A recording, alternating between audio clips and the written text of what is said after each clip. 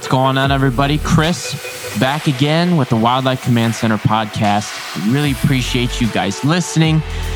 Thank you for giving us awesome reviews and 5 stars, like if you're on Spotify, an actual worded review. If you're on iTunes, it really helps the podcast, boosts the ratings, and gets more people to listen to it.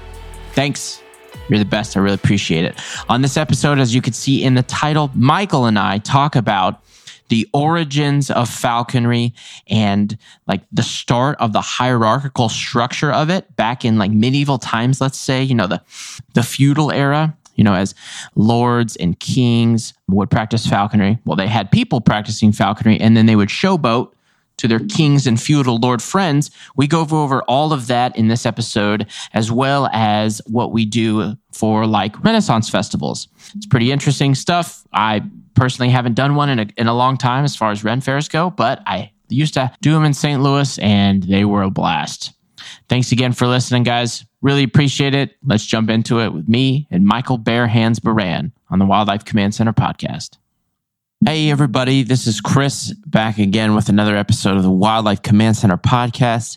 And again, this week we have on one of our favorite guests, Michael Bare Hands Baran. Bare Hands Baran. Hey. So thank you for coming back on again, obviously every week. Ha! Absolutely. You are the man, the owner of Wildlife Command Center. I wanted to talk to you about something that you're pretty passionate about, and I haven't done in a while, but when I was back there, I would do a lot. The Renaissance festivals. Oh, man, I love Renaissance fairs. Yeah. Part of the reason why I love it so much is because I get to dress up like a medieval falconer. Yeah. Anything to get yourself in that leather, huh?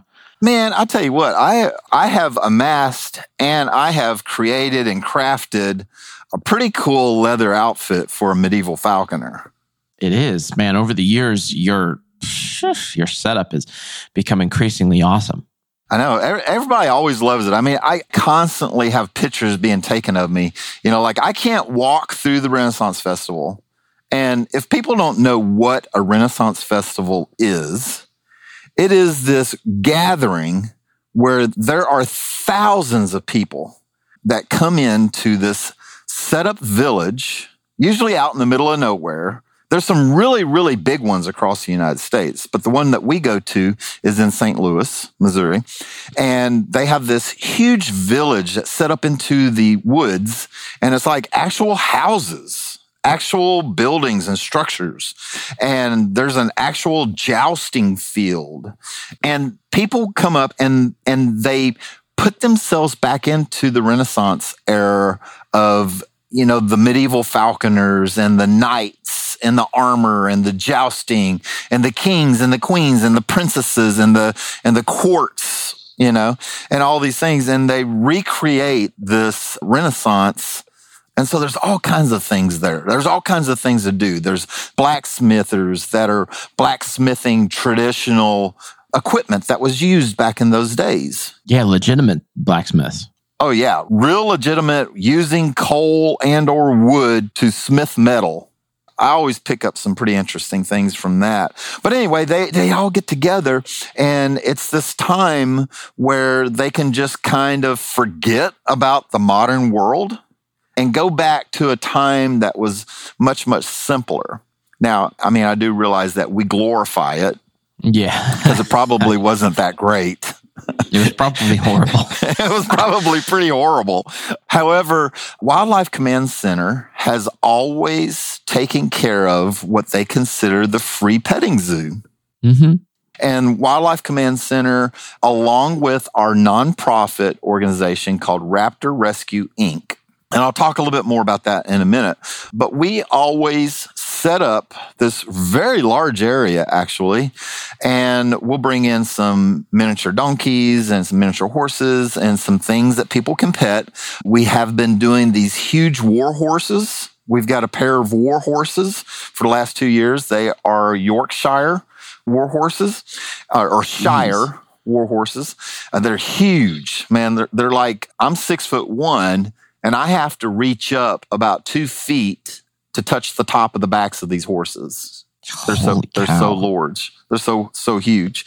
And then we have the bunnies.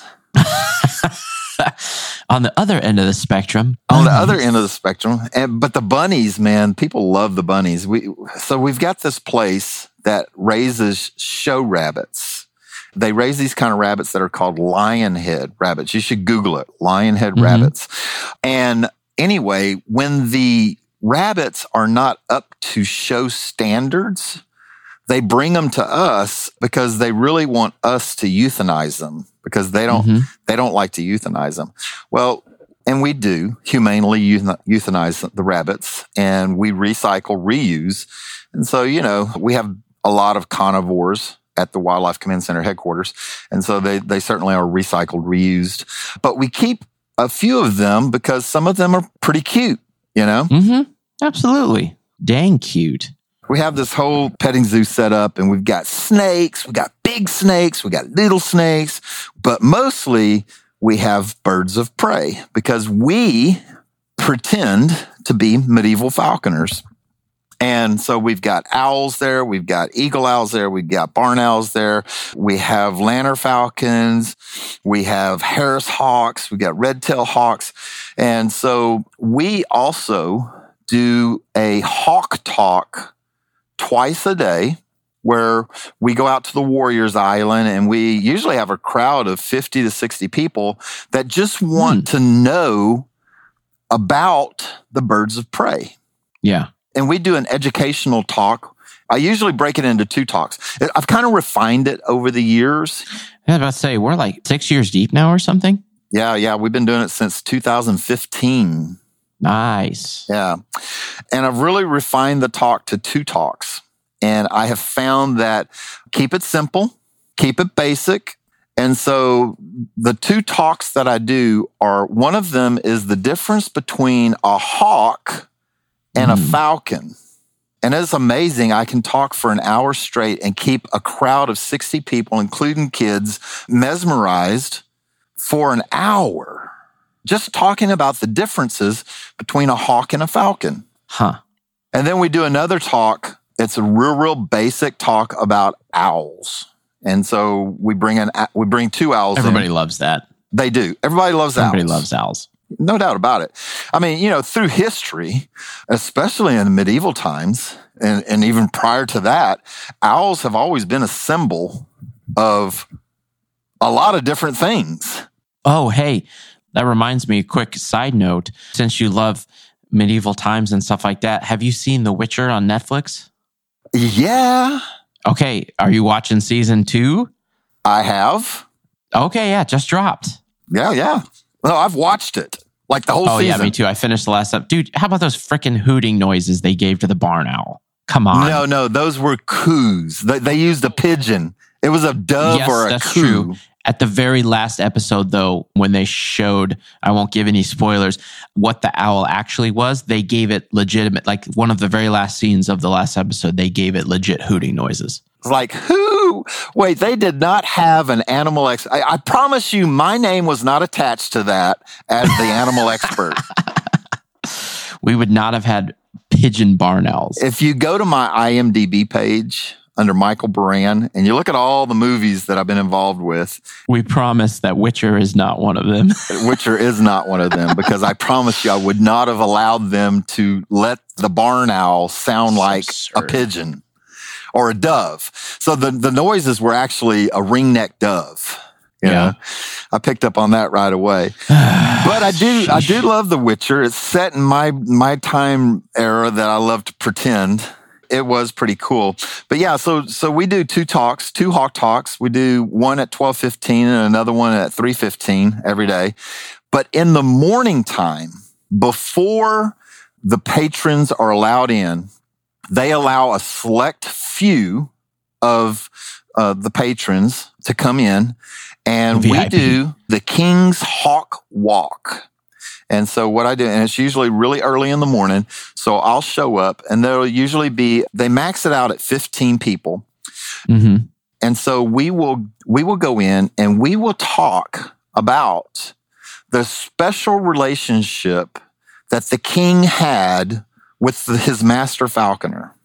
And that's all we talk about for about an hour. And we walk the whole rounds before anybody else is allowed in there.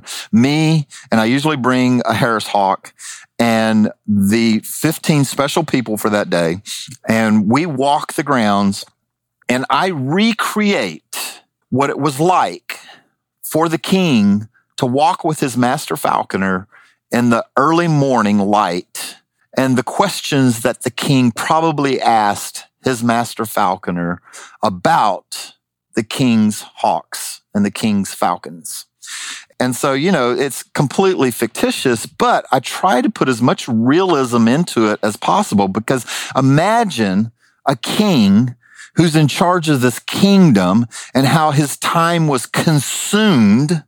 But he had this special moment in the morning when he would walk with his master falconer, and it allowed the master falconer to update the king on all of his falcons.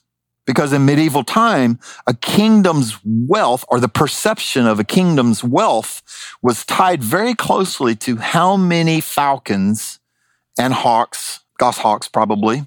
How many gyrfalcons he had, right? How many they had.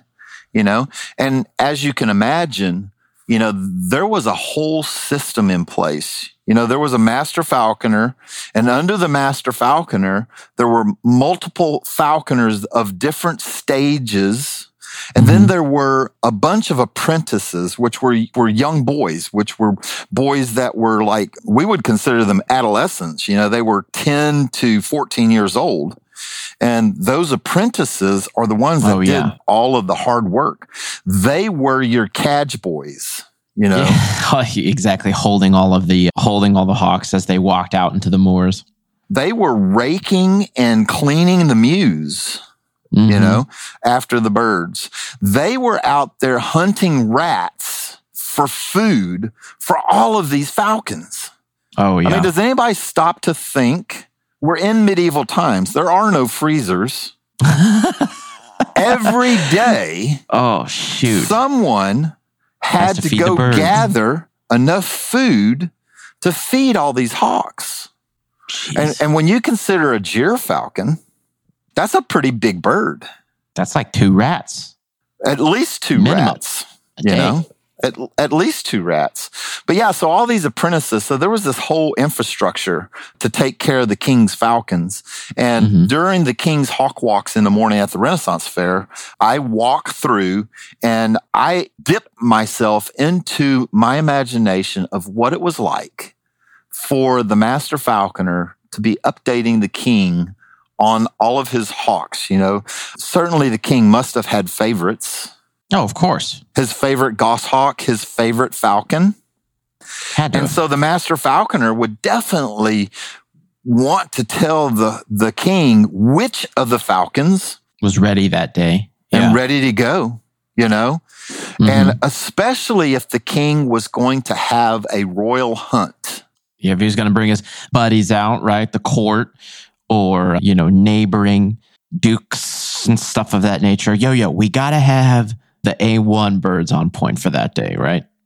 Yep. They wanted to know who was on their A game and who was ready to go, because the king wanted to make a great showing in front of all of his dukes and all of his earls, especially if there was a neighboring kingdom visiting. That was one of the big things. They would all go and hunt, yeah. Oh, yeah. It was bigger than anything. In that day and age, Hollywood likes to portray the games was the big thing. Oh, yeah. But the games were just a big thing for the locals, the peasants, the local hierarchy. No, if the king wanted to really impress his allies in another kingdom, they went on a royal falconry hunt, because that was where the prestige was. Exactly. Yeah. If you had the best quarry and the best hawks, you brought your boys out. And to touch on what you just said, only the most high ranking could be on that hunt, besides like the hands and stuff like that, helping facilitate, make it happen. So it was the highest invite, basically. top of the line. It was the top of the line. And so the reason why falconry became known as the sport of kings was because so much clout, so much class, so much prestige was placed upon these birds. Mm-hmm. You can even see it now. You can see the remnants of it now in Saudi Arabia and the Middle East. There is so much it's on prestige. Their money. Absolutely. Falcons are on their literal currency.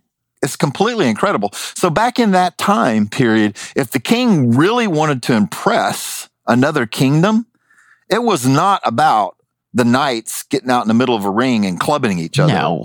It was not about the knights getting on horses and jousting. Those were all fun activities, but if he really wanted to impress another kingdom, it was the falcons that made that happen. So can you imagine the pressure on the master falconer? I can't, dude. I was thinking about that a few minutes ago. Dude, if what if one of his birds flies off like falcons do? Oh, man. You know what? Let's put a pin in that because I want to bring back to that because that right there is serious. You know, let's walk through what it was like to be in a royal hunt with the king and his procession, the master falconer and his profession or procession that made it happen. You know, all of his underclass falconers and all of his apprentices. Because this was a massive undertaking. This was a massive show. Yeah, you can't just do it with one person like we can now with all the technology we have. No, there had to be people. So there was all of the royalty right for the show that was there. There was the younger dude. Are we going to talk about that? We want to talk about the apprentices, the cadge holders, basically. And what a cadge is back in that day was like a wooden box, so to speak. It was a square, and it was purchased for the falcons. And so it would be to put it in today's terms, 4 2x4s put together in a square. And the apprentice falconer would hold that at his side with maybe some straps on his shoulders to help shoulder the weight. And they would put the falcons on the corners, basically. The falcons would sit there with their hoods on as they walked out into the field. And so, dude, can you imagine? There was a dude's duty, maybe they swapped on and off, who had to literally, you cannot put this on the back of a horse because it bumps too much. They had to walk the falcons miles out, and I guarantee you they did that either the day before and camped, right? Or they went out that morning and then the king's procession arrived on horses that night or, that evening or something. They had to walk falcons miles to the hunting grounds. Bonkers. So let's say the master falconer said that 12 of the falcons were in high hunting mode. And so the master falconer would go out to where they were going to hunt. Let's just say there was this special pond that held ducks and they knew that there were always ducks there. So the master falconer would take 5 to 6 of his, let's call them general class falconers because that's terminology we use now. That wasn't used back then, but let's just say 5 or 6 of his underlings. And then he would have 5 or 6 apprentice young boys that had these cadges on. And each of these young boys had 2 to 4 falcons on each of the cadges. And the falcons had hoods on them and they were tied down to the cadges and they carried them. And they did. They went out the night before. They walked all this distance to wherever they were going and they would set up camp and they would have all the falcons perched out. And then the next day, the royal procession would come in, the king and the dukes and the earls, and they would ride up on their horses. And so the master falconer would call everybody to attention. They'd get the birds ready and they would pick one falcon. And imagine they've got the king is on his horse and they've got all the dukes and the earls all spread out and they know where the pond is or the small lake because they already scoped that all out. And so they all line up and then the falconer comes up and he unhoods the first falcon. And they set that falcon up, and that falcon rings up with no telemetry on. Yeah. So another one of the quick aside. So because they didn't have telemetry, they would have 4 people on horses, like spread out like the 4 corners of where they were hunting. There would be guys on horses in case the falcon decided to check off, meaning just leave, to follow it in whatever direction that it flies. I have to imagine that back then they had this so spot on because their whole lives was 24 hours a day was focused on these birds. You know, it wasn't just a weekend hunt. Mm-mm. But anyway, so they're all lined up on their horses, and they turn the falcon loose, and the falcon rings up, and as soon as the falcon gets up, he sees the pond, and the birds know because they do it every day, and they do it to such an extent that they know what's up. And so they go up, and so the bird flies up to a true 1,000 feet or so, maybe 1,500, because back in those days, they didn't lie about how high their bird went up. You think so? I know so. They used to have a little piece of wood that had an X cut in it, and the master falconer would hold it up to the sky, and when the falcon barely filled the little slit, then he would know about how high the bird was. And so when the bird was on pitch and up there and ready to go, and he set his wings, then the king's procession on the horses, they would rush the pond on their horses, and it would flush the ducks. And then here would come this falcon screaming out of the sky. Yeah, what most people don't know is that when falcons do a stoop, it is very loud. It sounds like an airplane, the wind rushing past their wings. It sounds like it's incredible.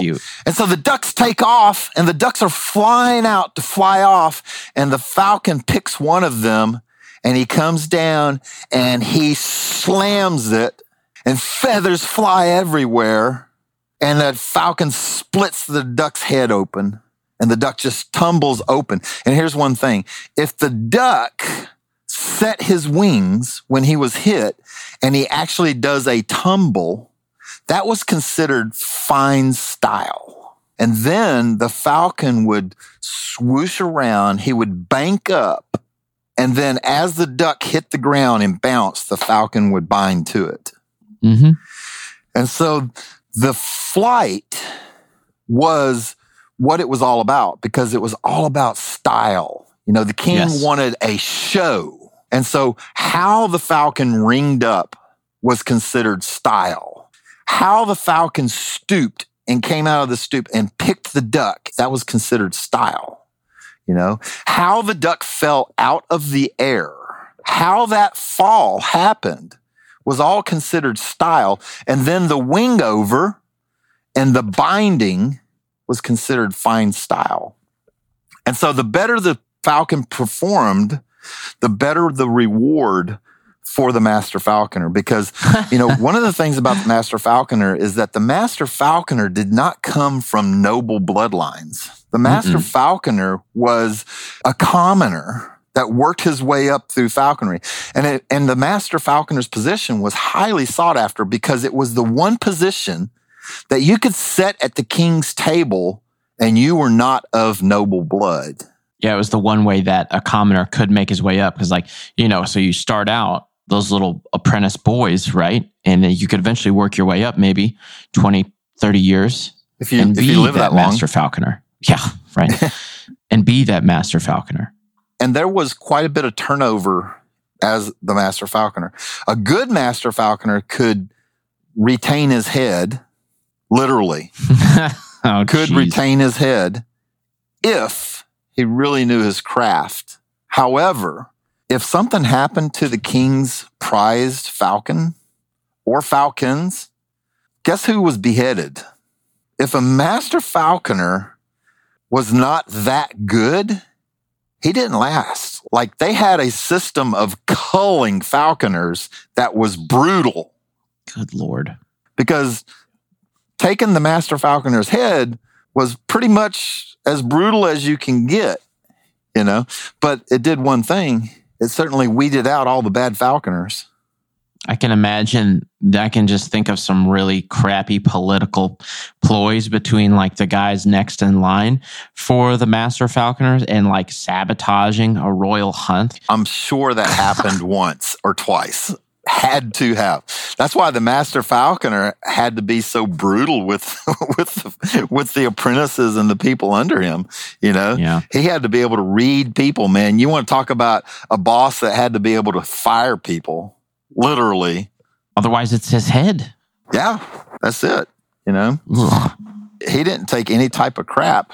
You know, but there's a lot of different types of falconry that the king hunted. You know, the king hunted partridge, quail, different types of herons, because it's a different type of falconry style. You know, and they're delicious to eat, and so it was like this big thing. Plus, it was first off, it was a big spectacle because the cranes are humongous, and you can see the flight for a long ways. You use big gyr falcons to do it, or monster peregrines, and you can see everything happening from a long ways away. And crane is delicious. Well, I've never eaten one, but I've heard that it is very good. Mm-hmm. But, to describe that kind of flight, it's a completely different flight. With ducks, they put the bird over the top of the ducks and the bird stoops down. But with cranes, they actually try to flush the crane first before they unhood the falcon.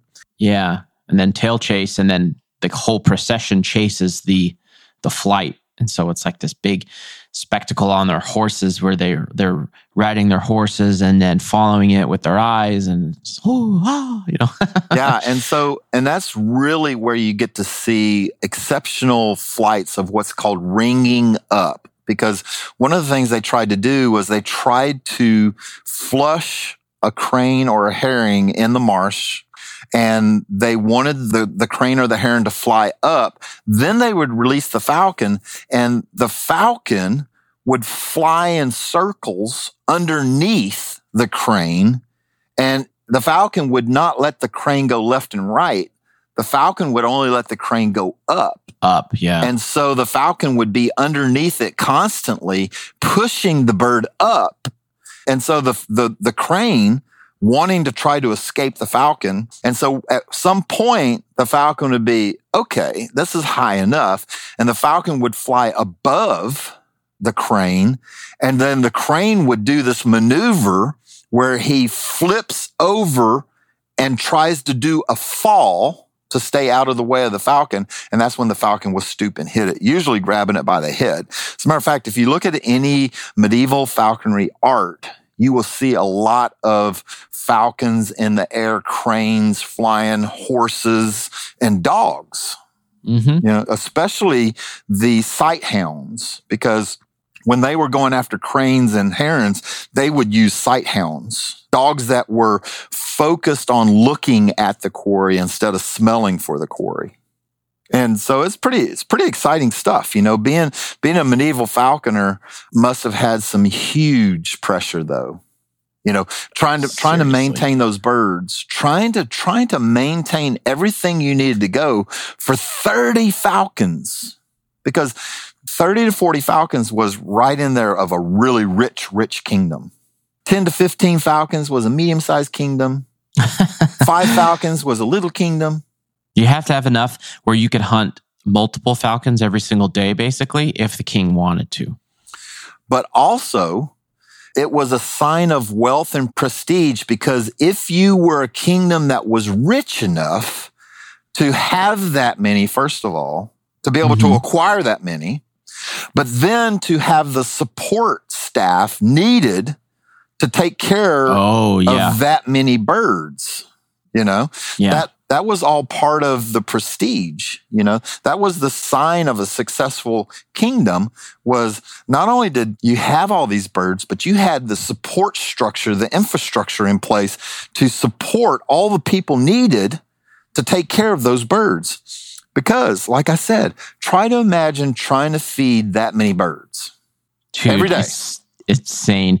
I've done that before with my grandpa, but we have freezers and captive bred quail in bags, Yeah, and so people forget that every day, every single day, those little apprentice boys had to go out and they had to capture meat to feed all of these birds.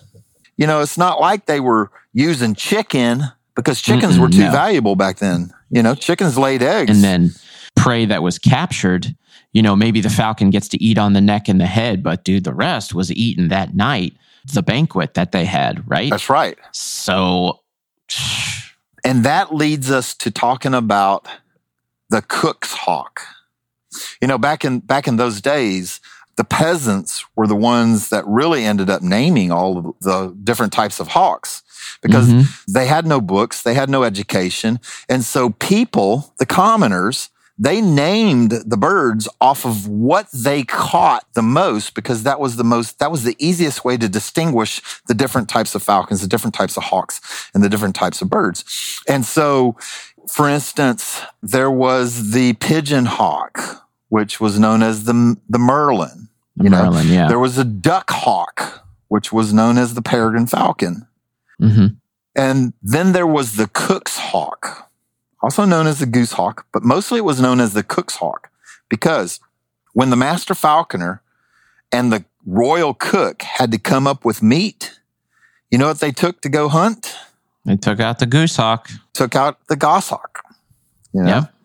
And the goshawk was just known for its ability to catch prey, but also its ability to catch a variety of things quickly.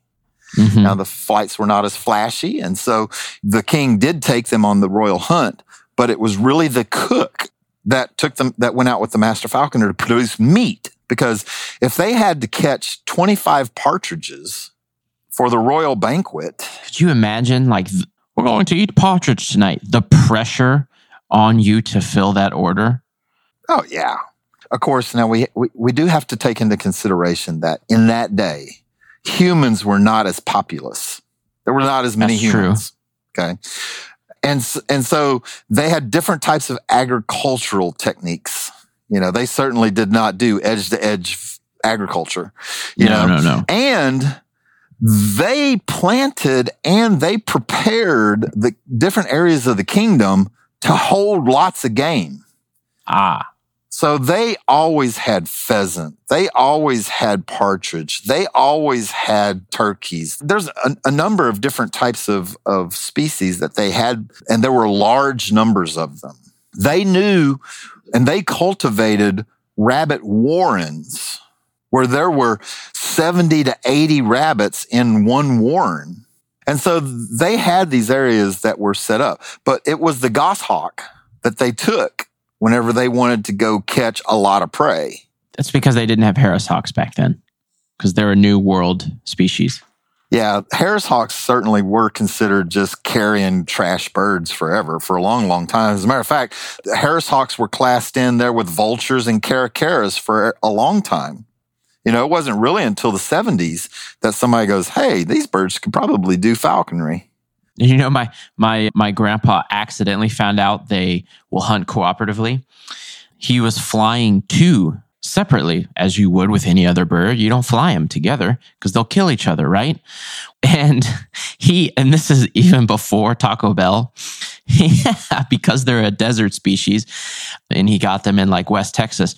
He had one named Taco and another one named Belle. You know, the female's name was Belle because it's a pretty girl's name. And so before Taco Bell even existed, he had a pair of Harris hawks named Taco and Belle.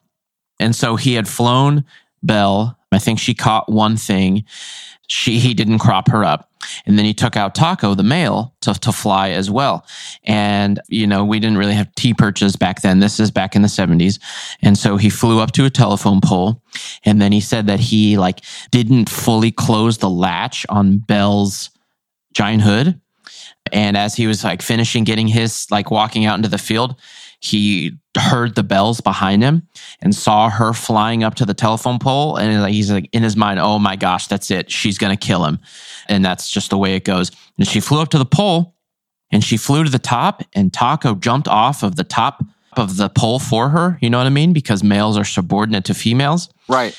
And he's like, oh, okay. All right. And, they did their little, Man, they talked to each other because I'm sure they were weathered together. You know what I mean? You can still weather birds together. So they pretty much knew who each other were the whole time. He just didn't know that Harris hawks hunt in the wild cooperatively.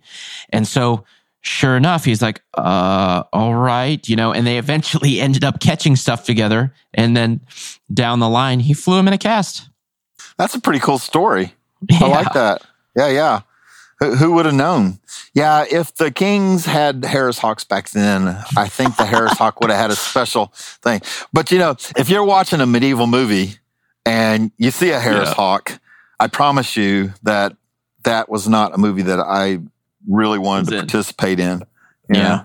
I can't say that I wouldn't, because I probably would, because if people pay me to do certain things, I mean, that's probably one thing I would do, a misrepresentation of the right species in the time, because I would certainly rather work with a couple of Harris hawks than a couple of goshawks on a movie set.